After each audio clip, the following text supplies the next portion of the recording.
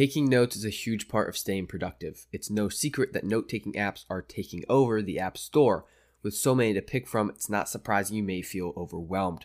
What's the best app for just jotting down some ideas? What about making to-do lists? How about if you just want to collaborate with colleagues or clients? Today, we're discussing the top 5 best note-taking apps, whether you want a simple and clean design or a capable productivity machine.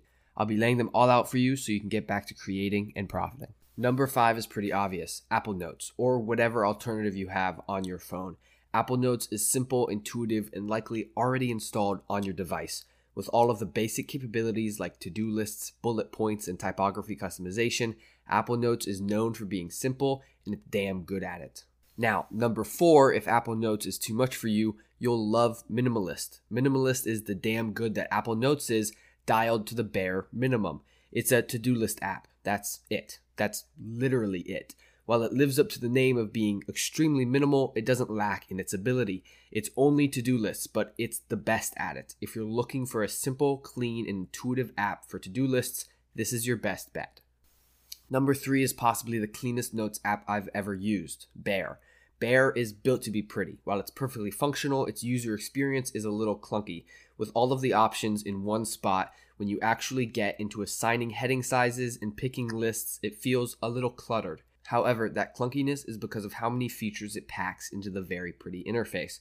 With all of the usual options like lists, text editing, and highlighting, it comes with code and code block options you can implement right into your note documents.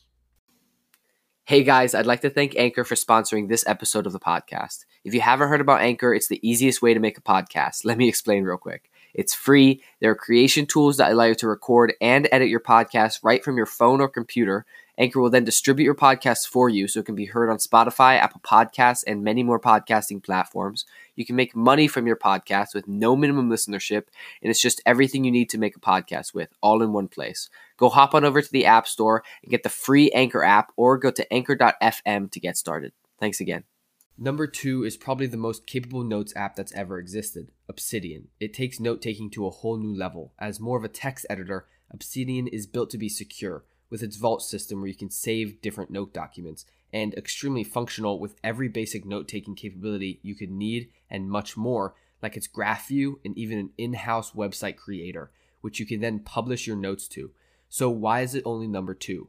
While its capabilities excel anything else, it's not an intuitive software. It's not meant to be. Obsidian isn't for the everyday note taker or even the corporate task accomplisher. It has a relatively niche audience by the throat, and it works in amazing ways to do amazing things for them. Now, number 1 isn't the best at anything, but it does everything really well. Notion. Now, I use Notion, so I may be slightly biased, but I use it because it's capable, pretty, and intuitive to new users. I'm literally reading the script off of Notion right now, with everything you could need, including to-do lists, bullet lists, and numbered lists, easy organization capabilities, an intuitive user interface, note templates, import capabilities, collaboration options, and much more. Perhaps my favorite feature is the ability to add icons and banners to each section. It's something small, but it allows you to add a little pizzazz to your notebooks. It's my personal favorite and is a firm get-the-job-done type of app with a little bit of added fun. With that, those are the top 5 note-taking apps on the App Store currently. Hopefully this helps you clear through the clutter of softwares promising to scale your productivity. Now it's time to get back to work and monetize. See you in the next episode.